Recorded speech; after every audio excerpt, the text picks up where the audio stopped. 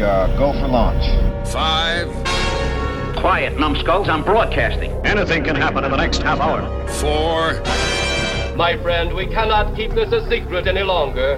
This whole thing is insane. 3. Quiet, please. I am analyzing. Where's the kaboom? 2. There was supposed to be an earth-shattering kaboom. 1.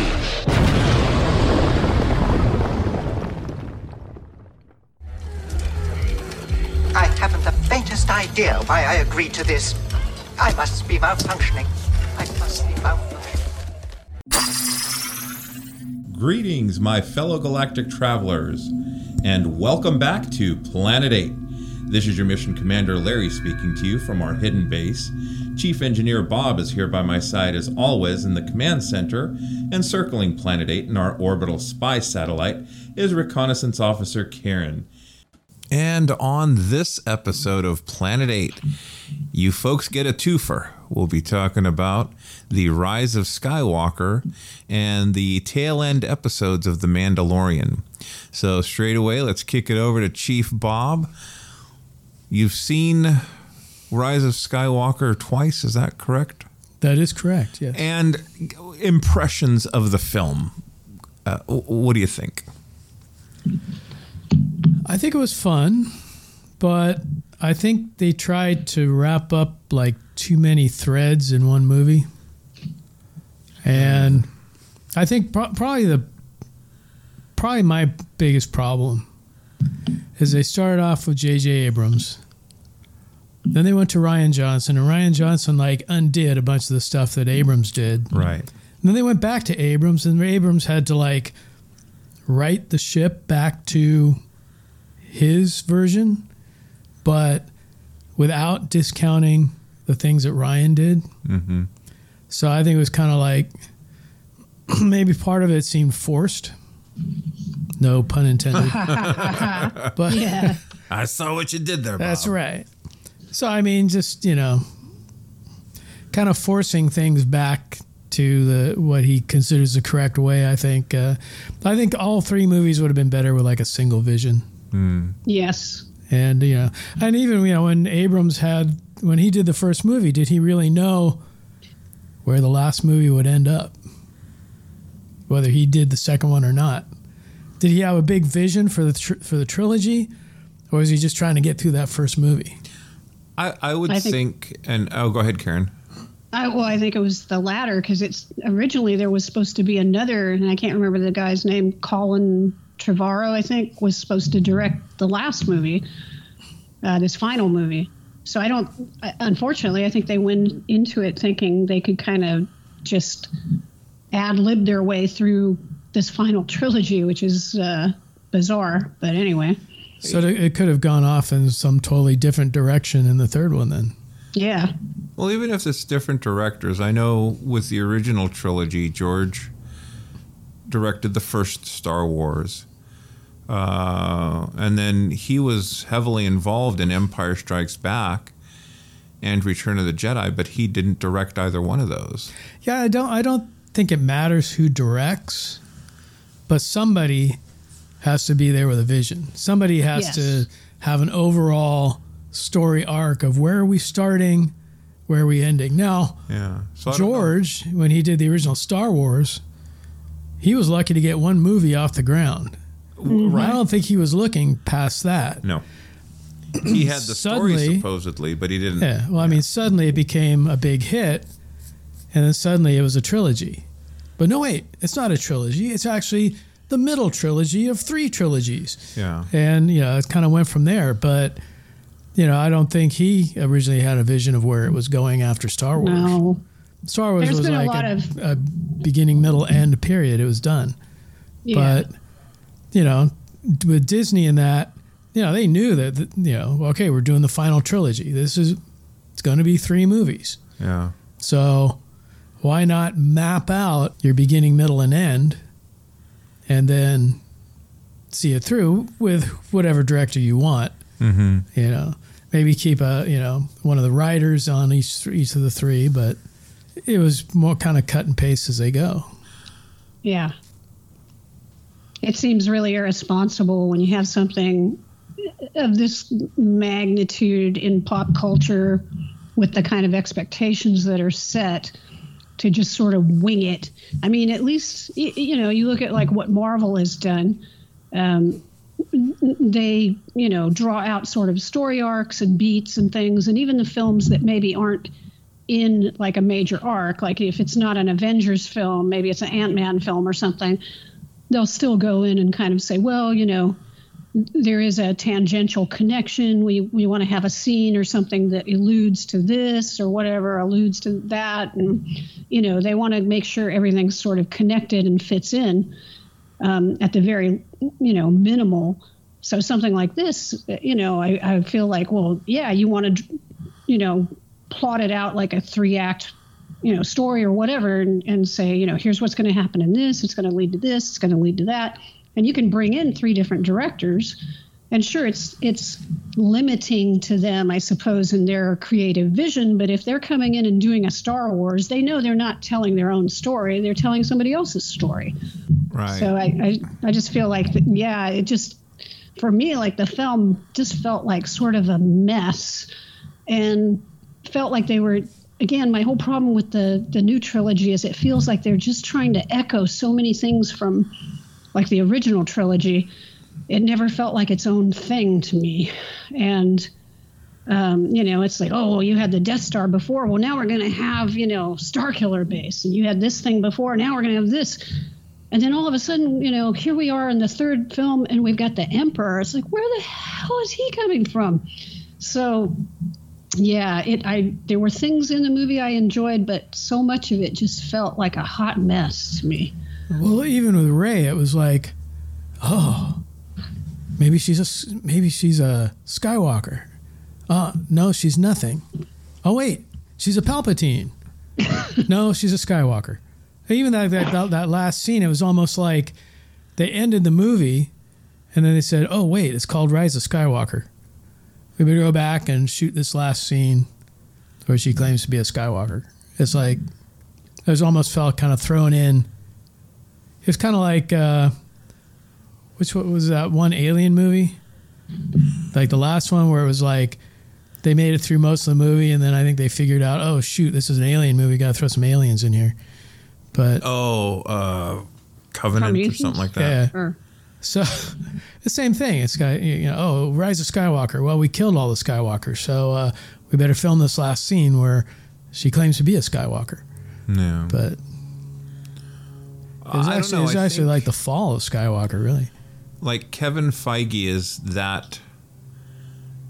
the Marvel Universe's George Lucas, if you will, in that he really is the guiding light. I have read and seen interviews and believe, and now they're bringing him into the Star Wars universe, is my understanding, after Jon Favreau did his stuff. Well, I think they're talking about handing this franchise over to Favreau and Feige. Because Kathleen Kennedy was supposed to be, and here's what I think happened. I think with the fall of the Solo movie, that more now than ever, I believe corporations have more involved in decision making on these films than the directors. So whether it's JJ or Johnson who changed this or added that or wanted to go in this direction, maybe they do have a little bit of leeway. But there are committees that meet. Does Rey kiss Ben, or does she not kiss Ben? Does she take the Skywalker name? Does she not take the Skywalker name? And let's have exit polls, and let's have surveys, and Jesus Christ, will you just make a movie? You know, and whether people like it or hate it or whatever, that's fine. I've always been a vocal critic of the second movie in this new trilogy. Revenge of the Last Jedi. The Last Jedi. And I saw it over Christmas. It was on TV.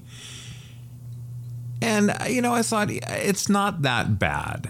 I mean, Luke did get to show off his Jedi powers fighting Ben. It was the last time that Carrie Fisher and Mark Hamill were on screen together as Luke and Leia. So there are moments in that film that worked. The slow chase in space, meh. The casino, meh. So with this film, The Rise of Skywalker, I didn't, whether she kissed Ben or not at the end didn't really bother me that much. I didn't have a problem with the Emperor either. He's a rad ass. He's been hiding for 2 movies. Okay, I can go with that. I like the way he looked. He was old. He was decrepit. He was hooked up to a machine. But the thing that really stuck out to me is not all the tips of his fingers were there. Until the end. So that's what I focused on the most with regards to the Emperor. And that Rey is a Palpatine. Well, who was Anakin's father? Was it Palpatine? Did he? We don't talk about midichlorians anymore. Did he manipulate the midichlorians? A lot of people think he did, and he, put Anakin into Shimmy's womb. Whether you believe that or not, or I don't know. So apparently, I kind of look at it like the Daniel Craig Bond movies. Mm-hmm. They're all separate movies, right? And then they bring Spectre in, and in Spectre they bring in Blofeld. Yeah. And then it's revealed that Blofeld was behind everything in all the other movies, and he was behind the scenes manipulating the whole thing.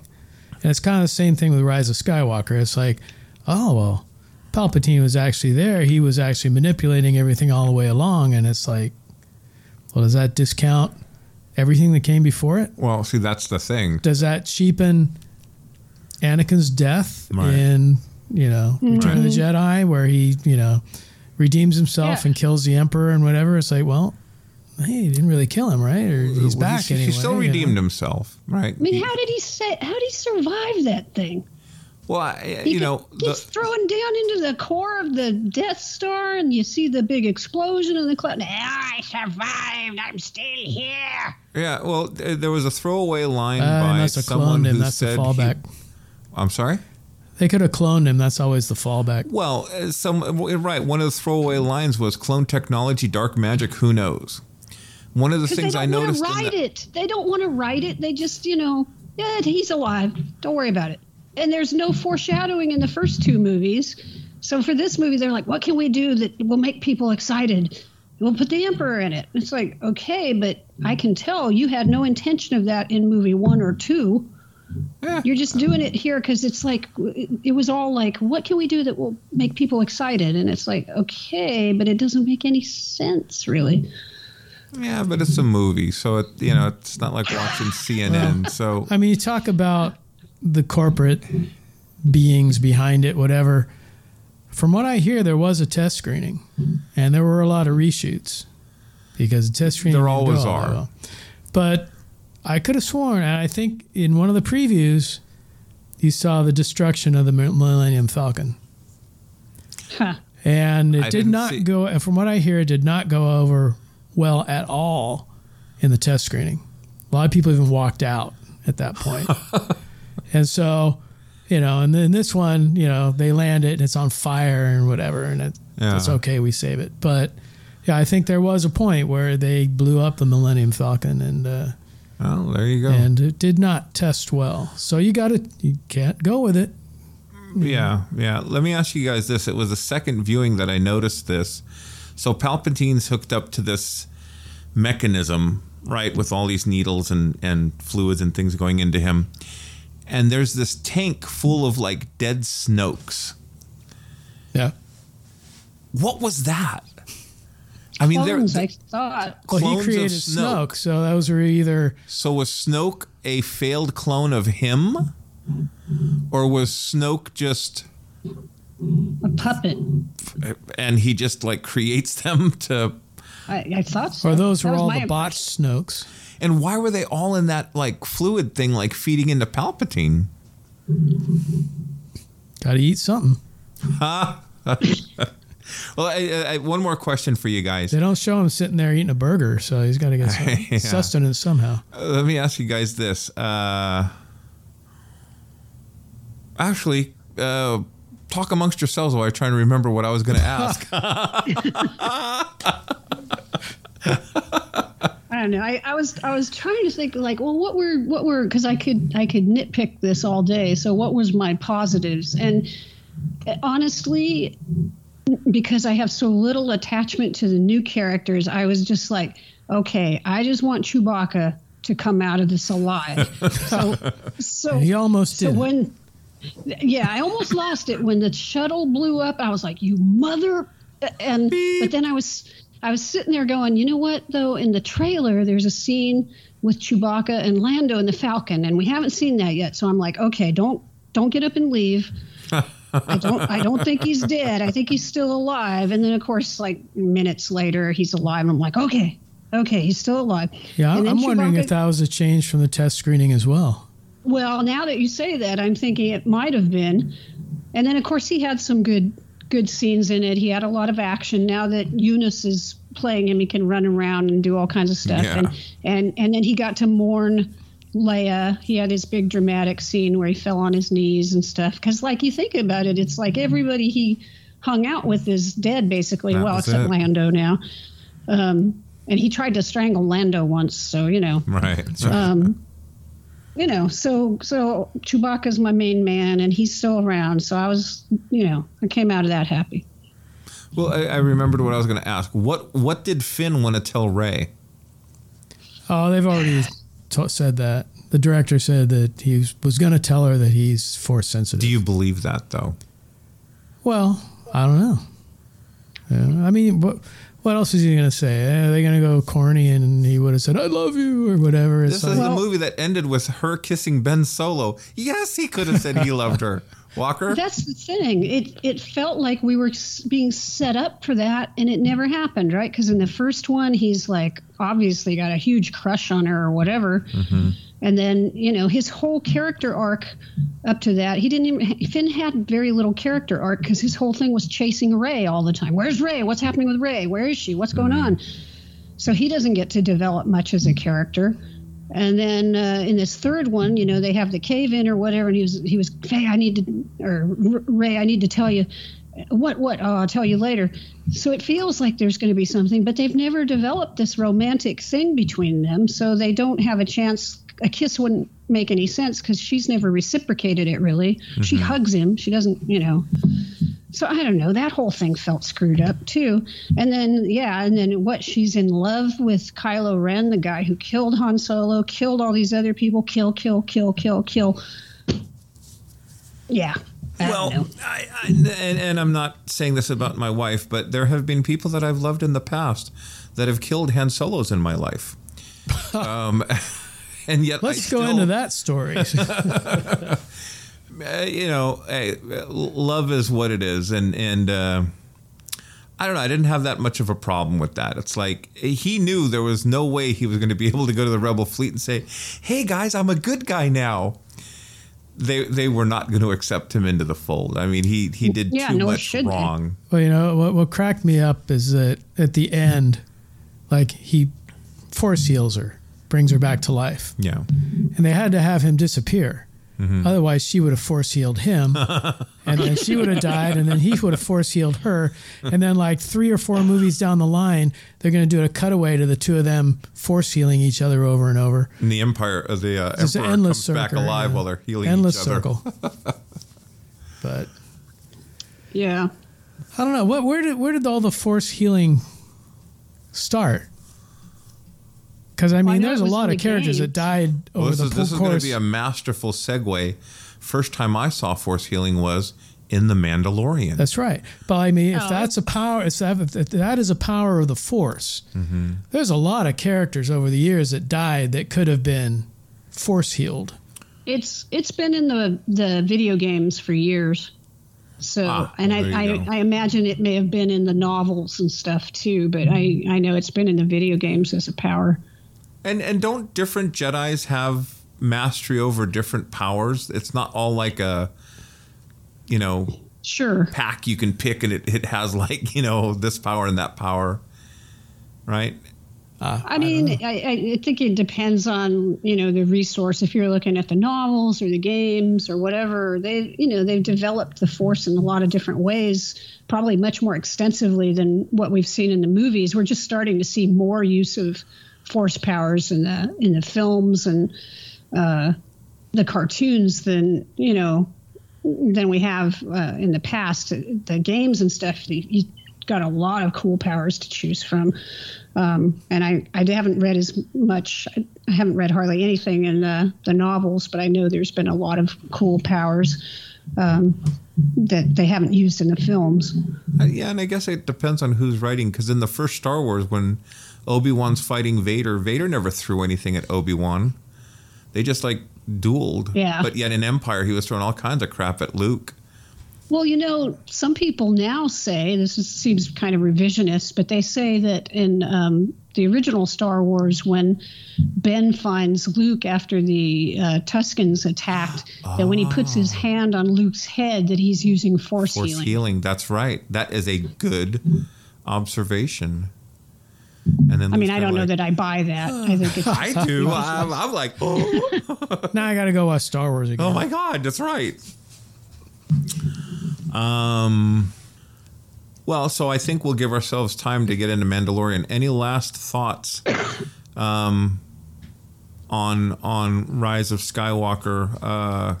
Walker. Wow, I don't know. Boy, we didn't have a lot to say about it. I think it's like really telling that this is like the final chapter of a 9-movie saga, and we covered it all in like 20 minutes so far. Yeah. It was basically I hated this and I hated that, and that was not fun, and that didn't work. So I thought we were done. But what else what do we want to say about it? It ended a 9-picture saga, but the last 3 didn't really have anything to do with the first 6. Well, the last 3 didn't have a whole lot to do with each other is the problem. Yeah, I think that's the problem. I think they wanted to recapture the spirit of the original, and there were so many callbacks, but I wanted it to be something new and different. But we keep revisiting the Death Star in different forms. Now all the Star Destroyers have a Death Star gun on them. And, we had to bring back the Emperor. We don't have a new villain. We're just going to bring back the Emperor. And, it just feels like we're doing the same thing kind of over and over again. And I don't know. I just wished it had been new and exciting, which is what The Mandalorian is. But anyway. Well, I think, if you look at the characters, we already mentioned that Finn didn't have that big a character arc, always chasing Rey. Poe actually almost seemed like a different character each movie. Yeah. Yeah. And then, the main focus was on Rey and Ben, basically. Everyone else was kind of inconsequential or whatever. Although I must say, I was happy to see Wedge back in a TIE fighter again. That was funny. Like some 70-year-old guy piloting a TIE fighter. Hey, here we go. Remember when we did this before? Yeah, that was a good 3 seconds worth of film.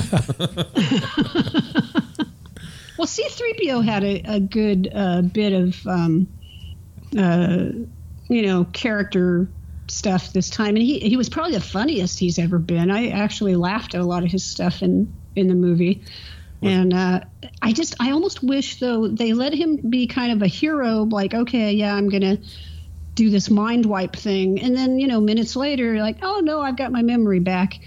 It would be more heroic, if like, yeah, I'm going to lose everything that I've been, I'm going to be mind wiped so that you guys can get this information you need. But they just undid it immediately. Well, I think, and R2-D2 got nothing to do. They brought in that useless little robot for toy purposes, and R2 could have been doing stuff. Well, I think BB-8 kind of took over for R2 for the most part. Yeah.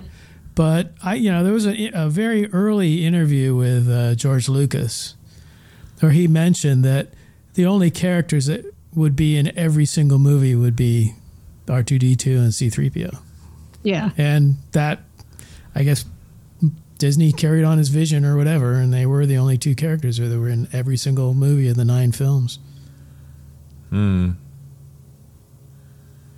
Anthony Daniels, I saw an interview with him, and he was the one that brought up the very first line you hear in any Star Wars movie was his. Mm-hmm. When when the cruiser's being attacked and Vader's coming on and all that. I was like, Princess won't escape this time. Yeah. So, he had the first line. Did he? Unfortunately, they should have given him like the last line of this movie. That would have been now cool, that you mention it. What did you guys think about the princess's death? I will say they did a lot better job on her than they did on Peter Cushing.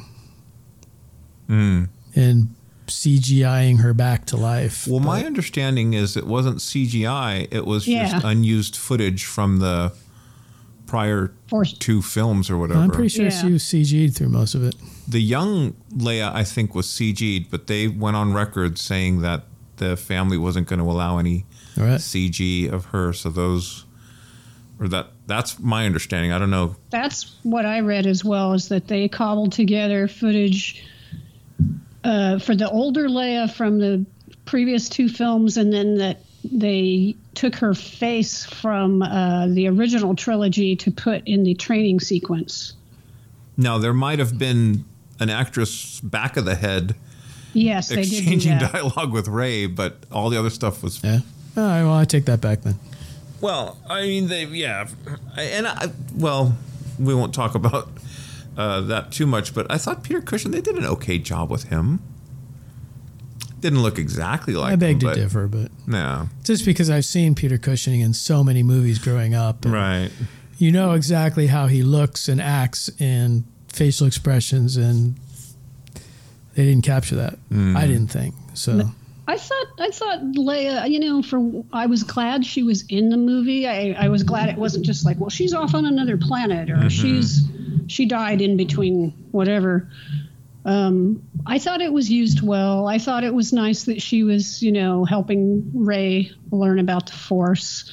I mean, obviously, they were very limited in that they had certain dialogue that they had to write around to use and everything. I didn't really understand, like, okay, so she died and she forced Kylo to become good, or it seemed really weird to me. I didn't understand that. It was like, so he's not really becoming good because he wants to be good. He's becoming good because she's forcing him to be good. Or is that what you think happened, or is that what? That's what that's what I was trying to understand. I couldn't understand whether he would have remained evil if she hadn't forced him to be good, or what was going on there. No, I think it took everything out of her just to communicate with him at that. But I think it was Han Solo that turned him more than it was Leia. Well, see, it wasn't really Han Solo. That was just a memory. Right. But I mean, so it was Leia? that memory that turned him. I took it that she spent her whatever was left of her life force to just say her son's name, Ben. And he was in a vulnerable place. This is just me watching the movie. He was in a vulnerable place or whatever. And it and then he had the vision of Han. Now, some people have said, no, she helped project that vision of Han. Well, that was what I was just going to ask. I don't know. If she was responsible for the memory of Han showing up.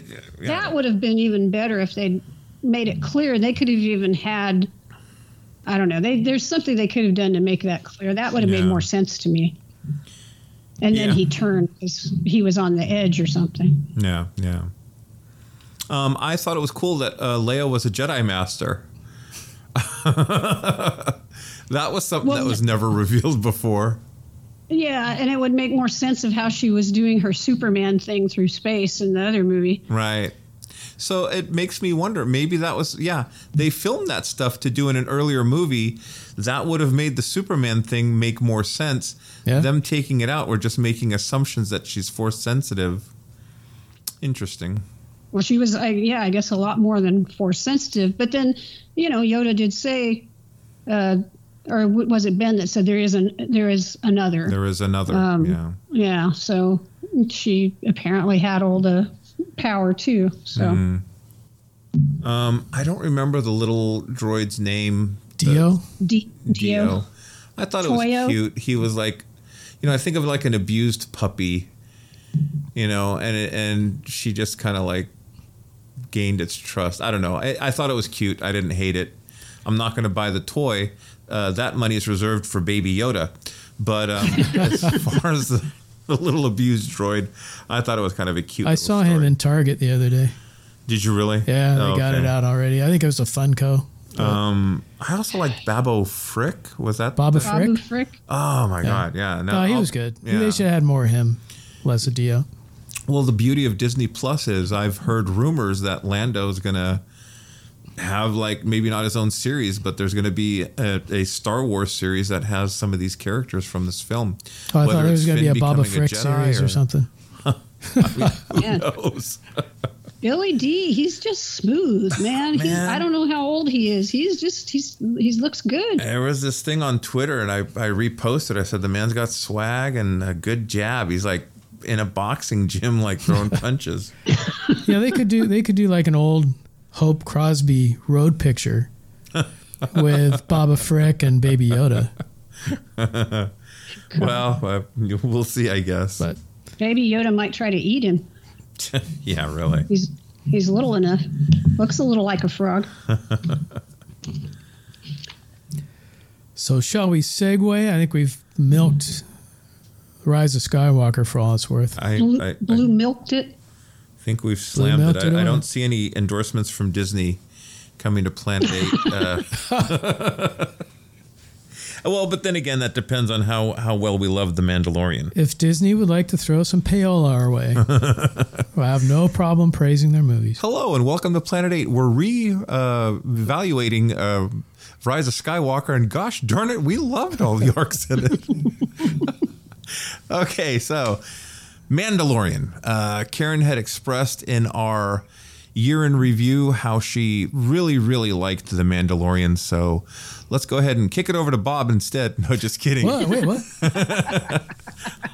Let's kick it up I liked it. to the satellite. You know, this is the other side of the Star Wars coin for me, and I felt like it just, you know, Mandalorian just captured that excitement of seeing Star Wars all over again, you know, and seeing it with fresh eyes.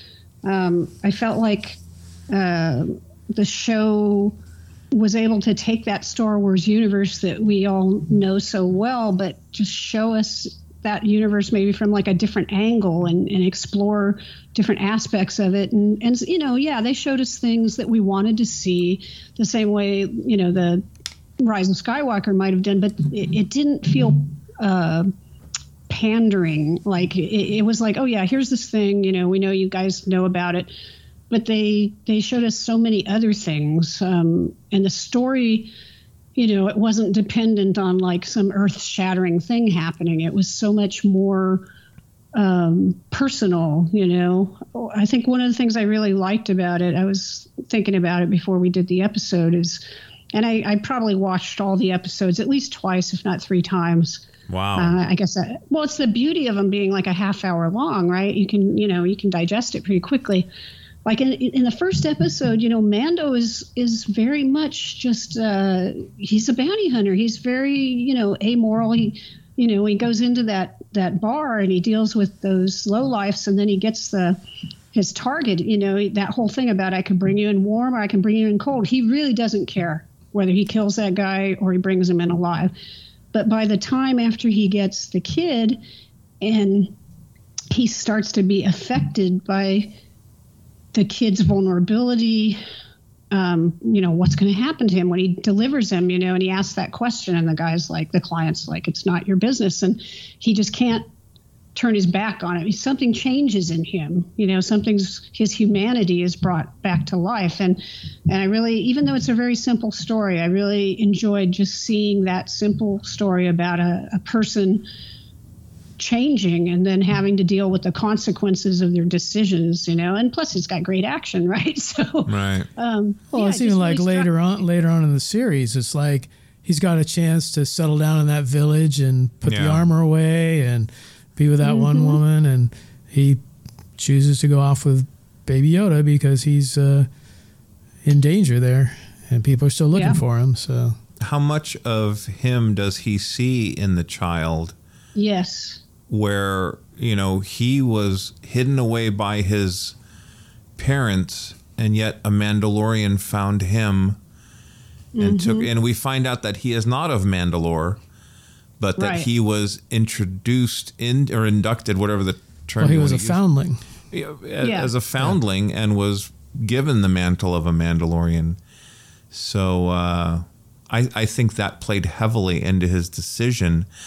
I think that there's a lot of good in him, too. That episode where on the prison ship, and he did what he had to do to have his friend locked away, but the sister, who was, I guess, his girlfriend, right, had issues with him. You know, it's the company you keep, but I would assume he had a purpose in doing all that. And I think he had more of a code, a moral code, based on his Mandalorian upbringing than most. Say like Boba Fett.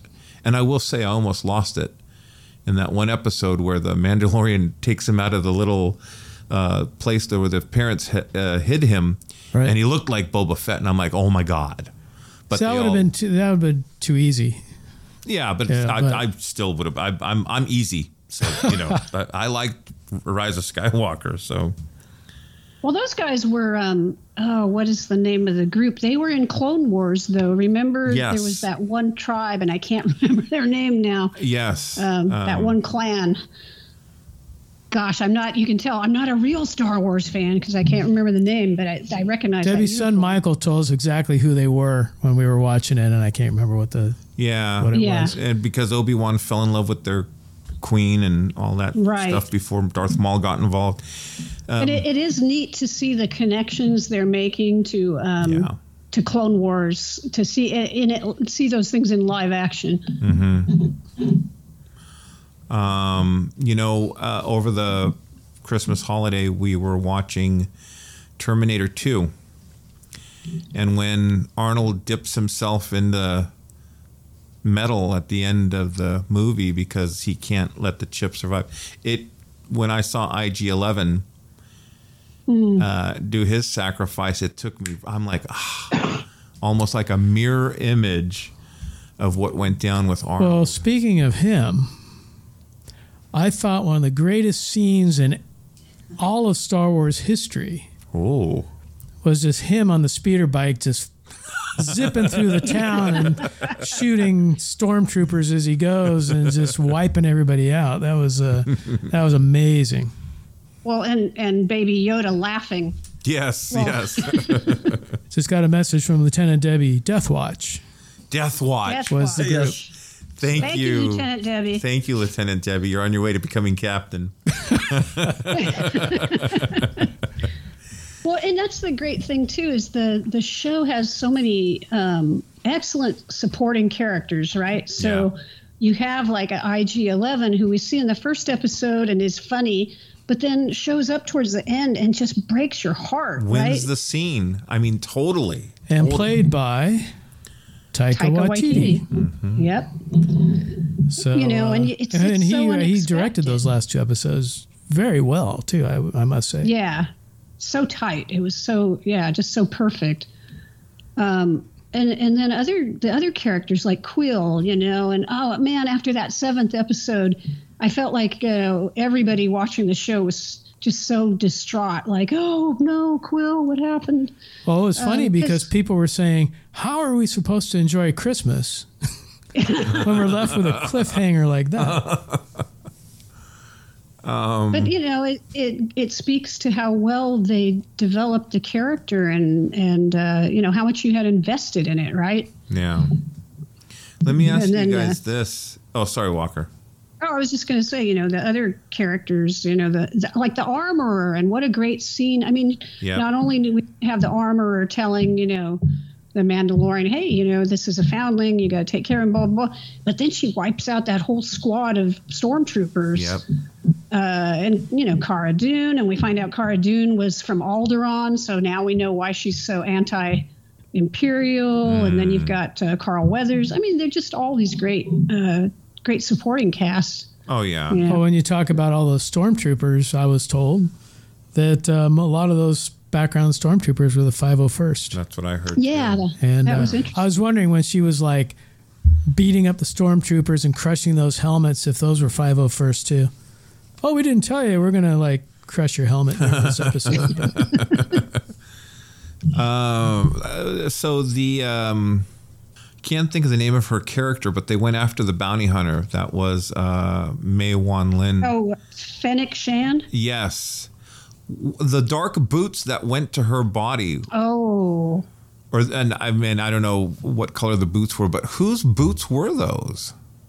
Well, a lot of people have been speculating or maybe hopefully wishing that it was Boba Fett, but who knows? Lieutenant Debbie's on the side here. She's like shaking her head and saying, no, no, no. So she might have an answer here. What, Moff You want to Gideon? step up to the microphone and tell us what your answer is? My theory is that it's Moff. Okay. Could be. It could be. We'll see in season 2. Hopefully. Well, he was quite the badass, wasn't he? And He was. How about that surprise with the dark saber? I almost jumped out of my chair. I did too. I didn't really know what dark sabers were, but when Debbie and Michael were watching it with me, the reactions told me that it was something big. Yeah. Jasmine was like, "What is it? What is it?" I'm like, "Hold on, let me finish watching this." Clue in the Let me listeners if rewind they it. don't know. Yeah. I saw some of the work that they're doing on. There was a statue. Not an Ugnaught. What are those things called? The pig things in Jabba's palace. Oh, Gamorrean guards? Gamorrean guards. There was a Gamorrean that Favreau put on his Twitter, right? I think. Yeah. So who knows what we're going to see in season 2. I hope they take their sweet time. Let's go back for a minute for those listeners who don't know. Why don't you guys talk a little about the black saber? Oh, the dark saber? Dark saber, because I didn't know anything about it when it popped up. So it was the first Mandalorian to become a Jedi crafted that saber, and it's moved around for a while. The Jedi kept it in the temple after that Mandalorian passed, and then it was on the clone. Well, the first place we saw it was on Rebels. Rebels, right? With Sabine's family. Right, and Sabine had it, and then she gave it to the ruler of Mandalore, I think. It's her mother, I want to say. Right. And so apparently what's happened is that during the Purge? Yes. Moff and Debbie, Lieutenant Debbie may know all the actual names. I'm just sketching it out. But Moff Gideon must have Michael probably though taken it from the ruler, whose name has, I think, a lot of K's in it or something. So he is not the rightful person to have it, obviously. See, and this is why Jasmine laughs at me, because I'm like, I have to take notes. I can't, it's like an Indiana Jones little manual. You're writing all these clues to where the arc is. See, for me, someone who follows the movies and not much out of that realm, a lot of stuff doesn't become as a big shock or surprise to me. It's kind of, what's that? But I don't know, I guess so. I'm going to have to start binging on series, and I'm not going to go back and play video games and read the books or whatever, but I'll check out a couple series, I guess. But well, and Clone Wars, the new season of Clone Wars will be coming out in February, I think. Yeah. So you have a little time to catch up on stuff, Bob. Geez, I only got how many episodes of how many series to catch up on? I know, man. It's like, so just to kind of get my timeline straight, the animated series Rebels takes place between episodes 1, 2, 3, 4, 5, 6, 6 and 7. Or is it 3 and 4? It's 3 and 4. 3 and 4 because that's right. Ahsoka Tano battles Darth Vader in that temple, and Darth Maul is still alive. Okay. All right. So the future of The Mandalorian, who knows? Maybe we'll see Darth Maul. Well, see, that was one thing I was asking off air earlier. A lot of people have been dumping Disney Plus since The Mandalorian is over. And the Marvel series aren't starting until 2021 and 2022. Now, they did move WandaVision up to 2020. Mandalorian's second season is supposed to be like November, but do you think they'll rush it or move it up a month or two? I mean, I think they're in a panic mode right now. Well, I think Falcon and Winter Soldier are supposed to start next year, but not till fall. So that still leaves them with a big gap. Yeah, I don't know. I think the consensus is we hope they take their time to develop stories. And look, the CG you can't rush. It's the effects are going to take whatever amount of time they take. Yeah. And a lot of it's scheduling the directors and scheduling the actors and scheduling all that stuff out. So I don't know. I would assume they already have a block scheduled out on the calendar, but who knows? Or maybe not. I mean, or they're just hoping there's enough people out there who will keep watching Peter Pan and Jungle Book. Well, it's Clone Wars. Yeah, Clone Wars is coming out in February, so that's going to be great. It was funny that there weren't a lot of Mandalorian toys out this Christmas. Oh, they totally dropped the ball on that. I heard conflicting stories. I heard that the licensors just couldn't get their stuff together in time. I also heard that Favreau did not want any product coming out because he wanted certain things to be a complete surprise, like Baby Yoda and that. Well, but I mean, right now, man, they could have cleaned up this Christmas if they had Baby Yoda toys on the shelf. Well, and they're not coming out till May. Apparently, yeah. So even if you drop Disney Plus, they're okay. They'll buy the Baby Yoda stuff until it comes back on TV. So, but that's the thing. Yeah. It's like, by May a bunch of people will have moved on and forgotten about the Mandalorian, and and then these Baby Yoda things go, oh yeah, that was from that show from last year or something. Well, I mean, what do you think, Karen? Well, I just think it's the problem that all the streaming services are going to have, is because people have limited resources. And I mean, I know I'm in this situation, other people I talk to as well.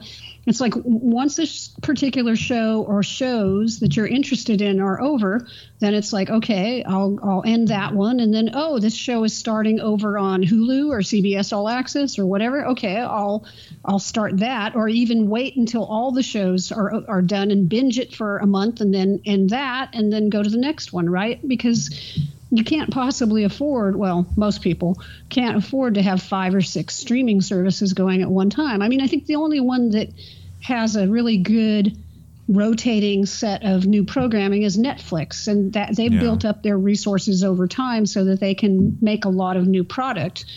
But some of these other ones like Disney Plus or like Prime or whatever, they don't have a lot of new stuff coming out constantly. So, or somehow they will need to get under like one umbrella, whether it's like a Comcast or a DirecTV or something, where they, you can basically order off a menu.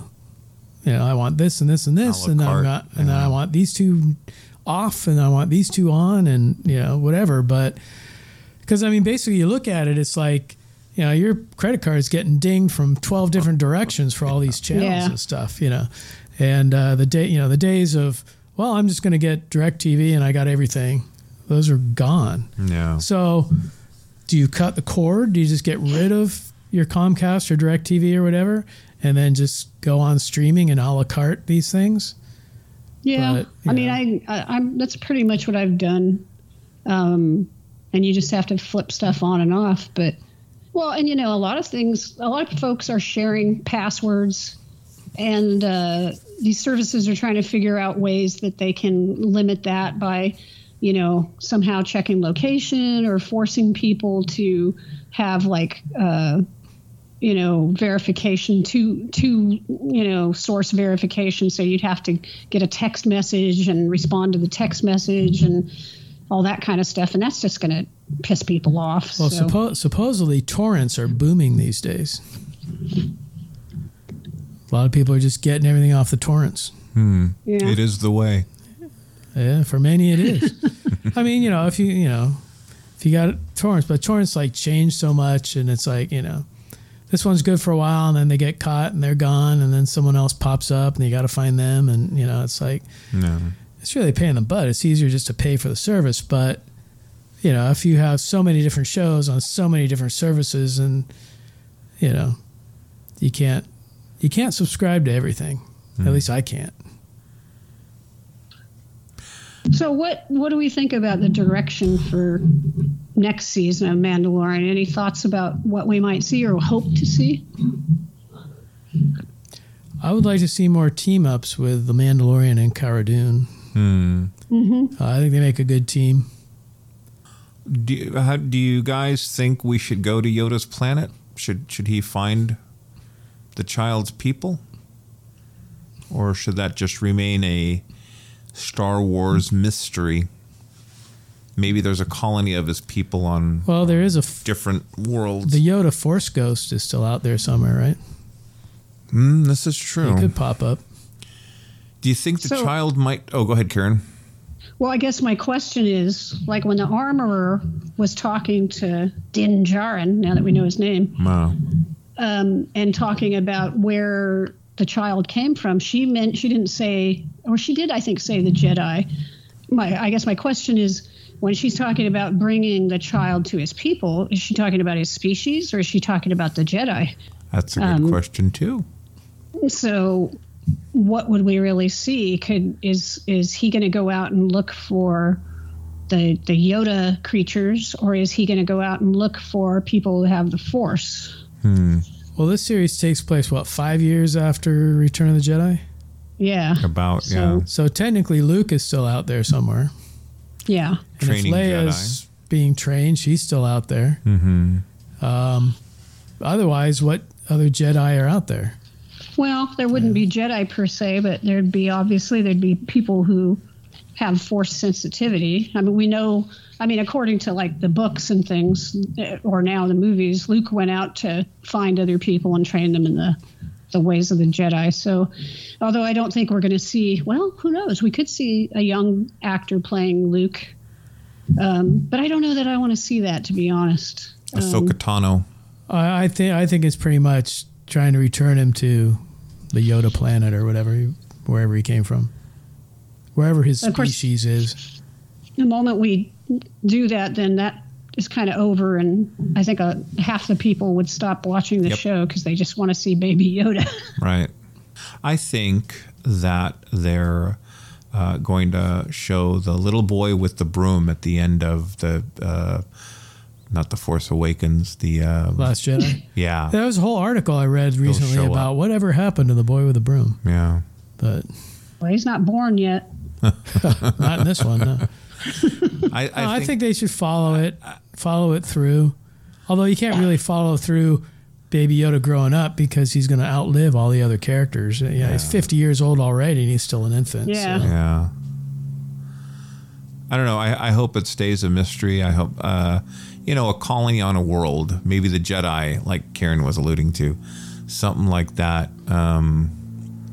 Once upon a time, they were floating around the idea of doing a Yoda movie. I don't know. I don't know if that would be a good thing, but... Well, puppets never age, really, so... He did in episode 1. You don't have to worry about, man, that Yoda's really looking old now. He looked pretty clean in the movies, though, when he interacted with Luke. But anyway, so that's what we hope to see in Mando Season 2. What do you think happened to the other... That was very, very heart-wrenching to see all their armor piled up there. It reminded me of that Voyager episode of Species 8572, and they had all the Borg parts stacked up on each other. Anyway, it was heartbreaking. They had to show themselves to escape. The Mandalorians. Well, there was I a pile of some of them got away. Well, I thought they had just all been killed by... They escaped, I thought that, and it was like so. Well, she said some escaped. Yeah. Yeah, I think some of them probably got away. She's like, I think some escaped, but most of them were killed, and their armor was just laying there. But I think if a few got away, that'll lead to some story ideas for the next season. I hope so. Especially the big guy that Mondo originally got in the fight with. Oh, yeah. So are we... Okay, I think Jedi'd and Mondo'd out. I think any last thoughts, any last Star Wars, for we will not be talking about Star Wars for many, many months. Well, here's one episode. final question for you guys, talking about Baby Yoda being 50 and all that. Yoda was fairly young in the prequel trilogies, right? He wasn't like old Yoda. Well, yeah. And then by the time you got to the middle trilogy, he was like old and dying. So it's like that's kind of like a sped up aging process, right? Well, I'd have to do the math on. I mean, how many years was there from when Anakin first became Darth Vader? Okay, so Anakin's to the New Hope. 20. Anakin's like 5 years old 20. when they find him. He's 20 years old when he turns to the dark side. Well, no, between 20 years the between end of 3 to 4, it's like 20 years because Luke is like 20 years old. Right. Okay. And then by the time you get to Empire, a few more years. But I mean, so Yoda aged quite a bit in that short time. So I don't know. Is it like some weird thing where it's like they age really slow until they get to a certain age and then they start aging fast? It's like, I don't know. Maybe the Yoda aging process it confounds me now. Lieutenant Debbie says he was 900 when he died, but how old was he in the prequels? 870. Yeah, I mean, he's he's like 875. He was no spring chicken, to be sure. He can't defy. Yeah, but he was flipping around and jumping and doing all this crazy stuff in the prequels, and he was barely walking with a cane in Empire. Well, he got his ass Well, that's kicked because in he episode stopped 3. exercising. Yeah, he sat around on Dagobah. That's why. I guess. So harsh kids, living keep on that wet planet. Get to the Sitting gym. around eating Cheetos and Three Musketeers. That's exactly right. But he was taking it easy, and it took its toll, So then you can go back and say, well, if he was old at 900 years, Baby Yoda's 50. Yeah, well. So how long until he's a quote teenager or whatever? In case you listeners haven't discovered, Bob's a numbers man. He likes to go 1990 to 2020 and then figure out Yoda's. Look at Groot. Here we go. I don't want to see teenage he was Yoda. like baby Groot, and then he was teenage Groot just a few years later. And, Well, and that's not Groot. That's Groot's offspring. yeah, well, it's a Groot from Groot's root. It's a Groot from Groot. It's a Groot from The Groot's root of root. Groot. Say that fast 3 times, kids. Yeah, nobody needs to see teenage Yoda. It's either baby Yoda or just Yoda. Because I don't want to see no teenage Yoda. That's awful. Well, again, you can go back to a sequel road picture with baby Yoda, well, teenage Yoda and teenage Groot just playing video games and hanging out. Yeah. But I don't know. Something to consider. Even toddler Yoda, he's kind of a toddler now. He's walking around some. If they wanted to move him up just a little bit, but I wouldn't want to see them do like a 5 years later in the second season. well, that's what was it? Still looking. Yeah, no, it's like some of this was like Walking Dead and some of the other series. They have these quote time jumps, and suddenly it's 5-10 years later and stuff. Yeah. But see, if they time jump too much, Yoda will be like teenage Yoda, and then Mandalorian will be like in a walker. He'll be floating in that carriage thing. Right. That's right. Yoda will be walking around and pushing he'll be floating. Well, it's that part of the podcast where we cover our Sensor Sweep. This episode's Sensor Sweep.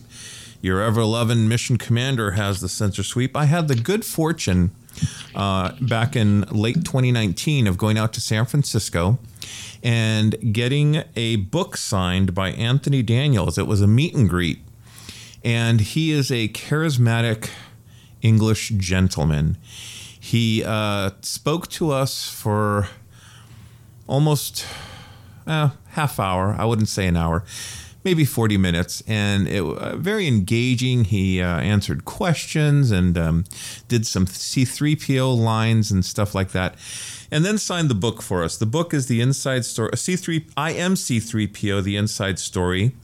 And he gets into the ins and outs of what it was to be C-3PO.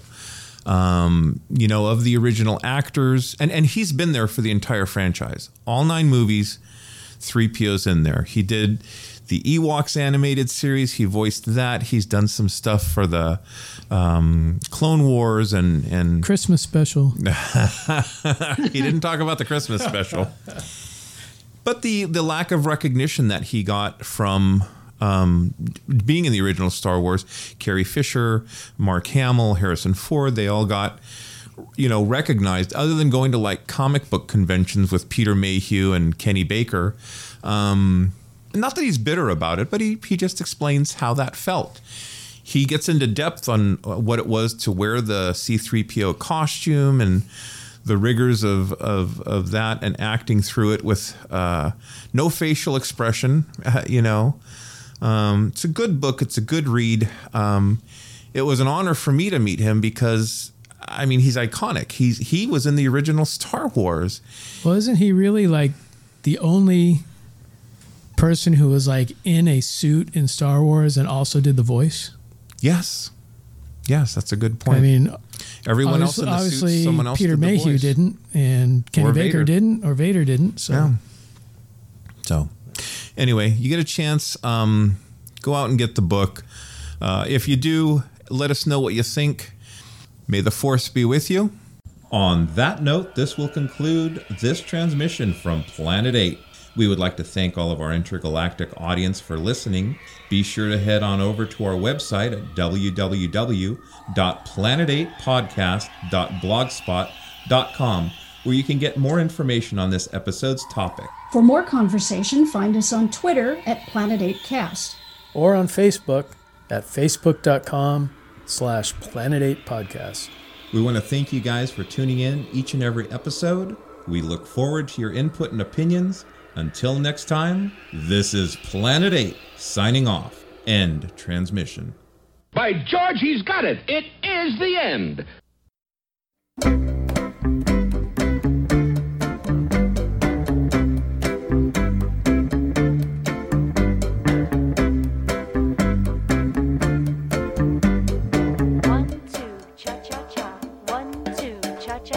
Star Wars, nothing but Star Wars.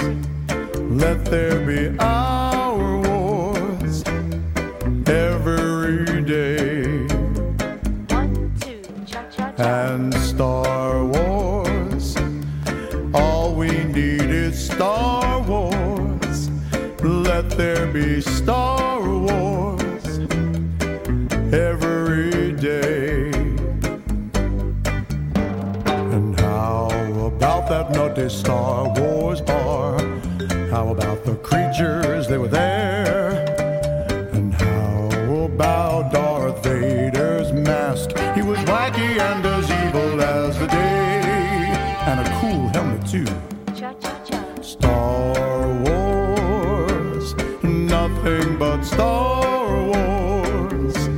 It always seems like our wars are everywhere. Star Wars, there's nothing but Star Wars. It always seems like our wars are every day.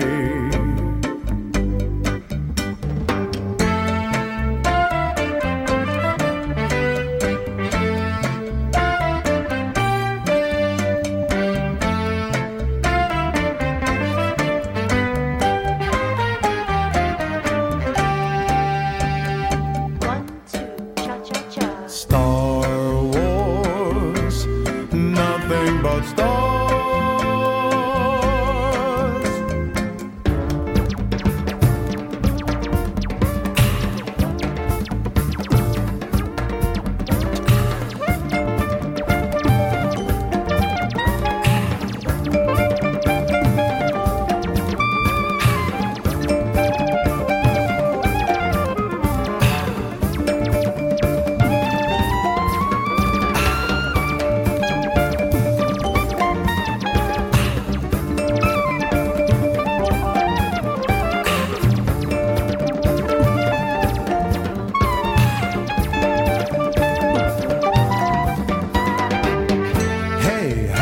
that cuckoo Star Wars bar with all those crazy creatures there.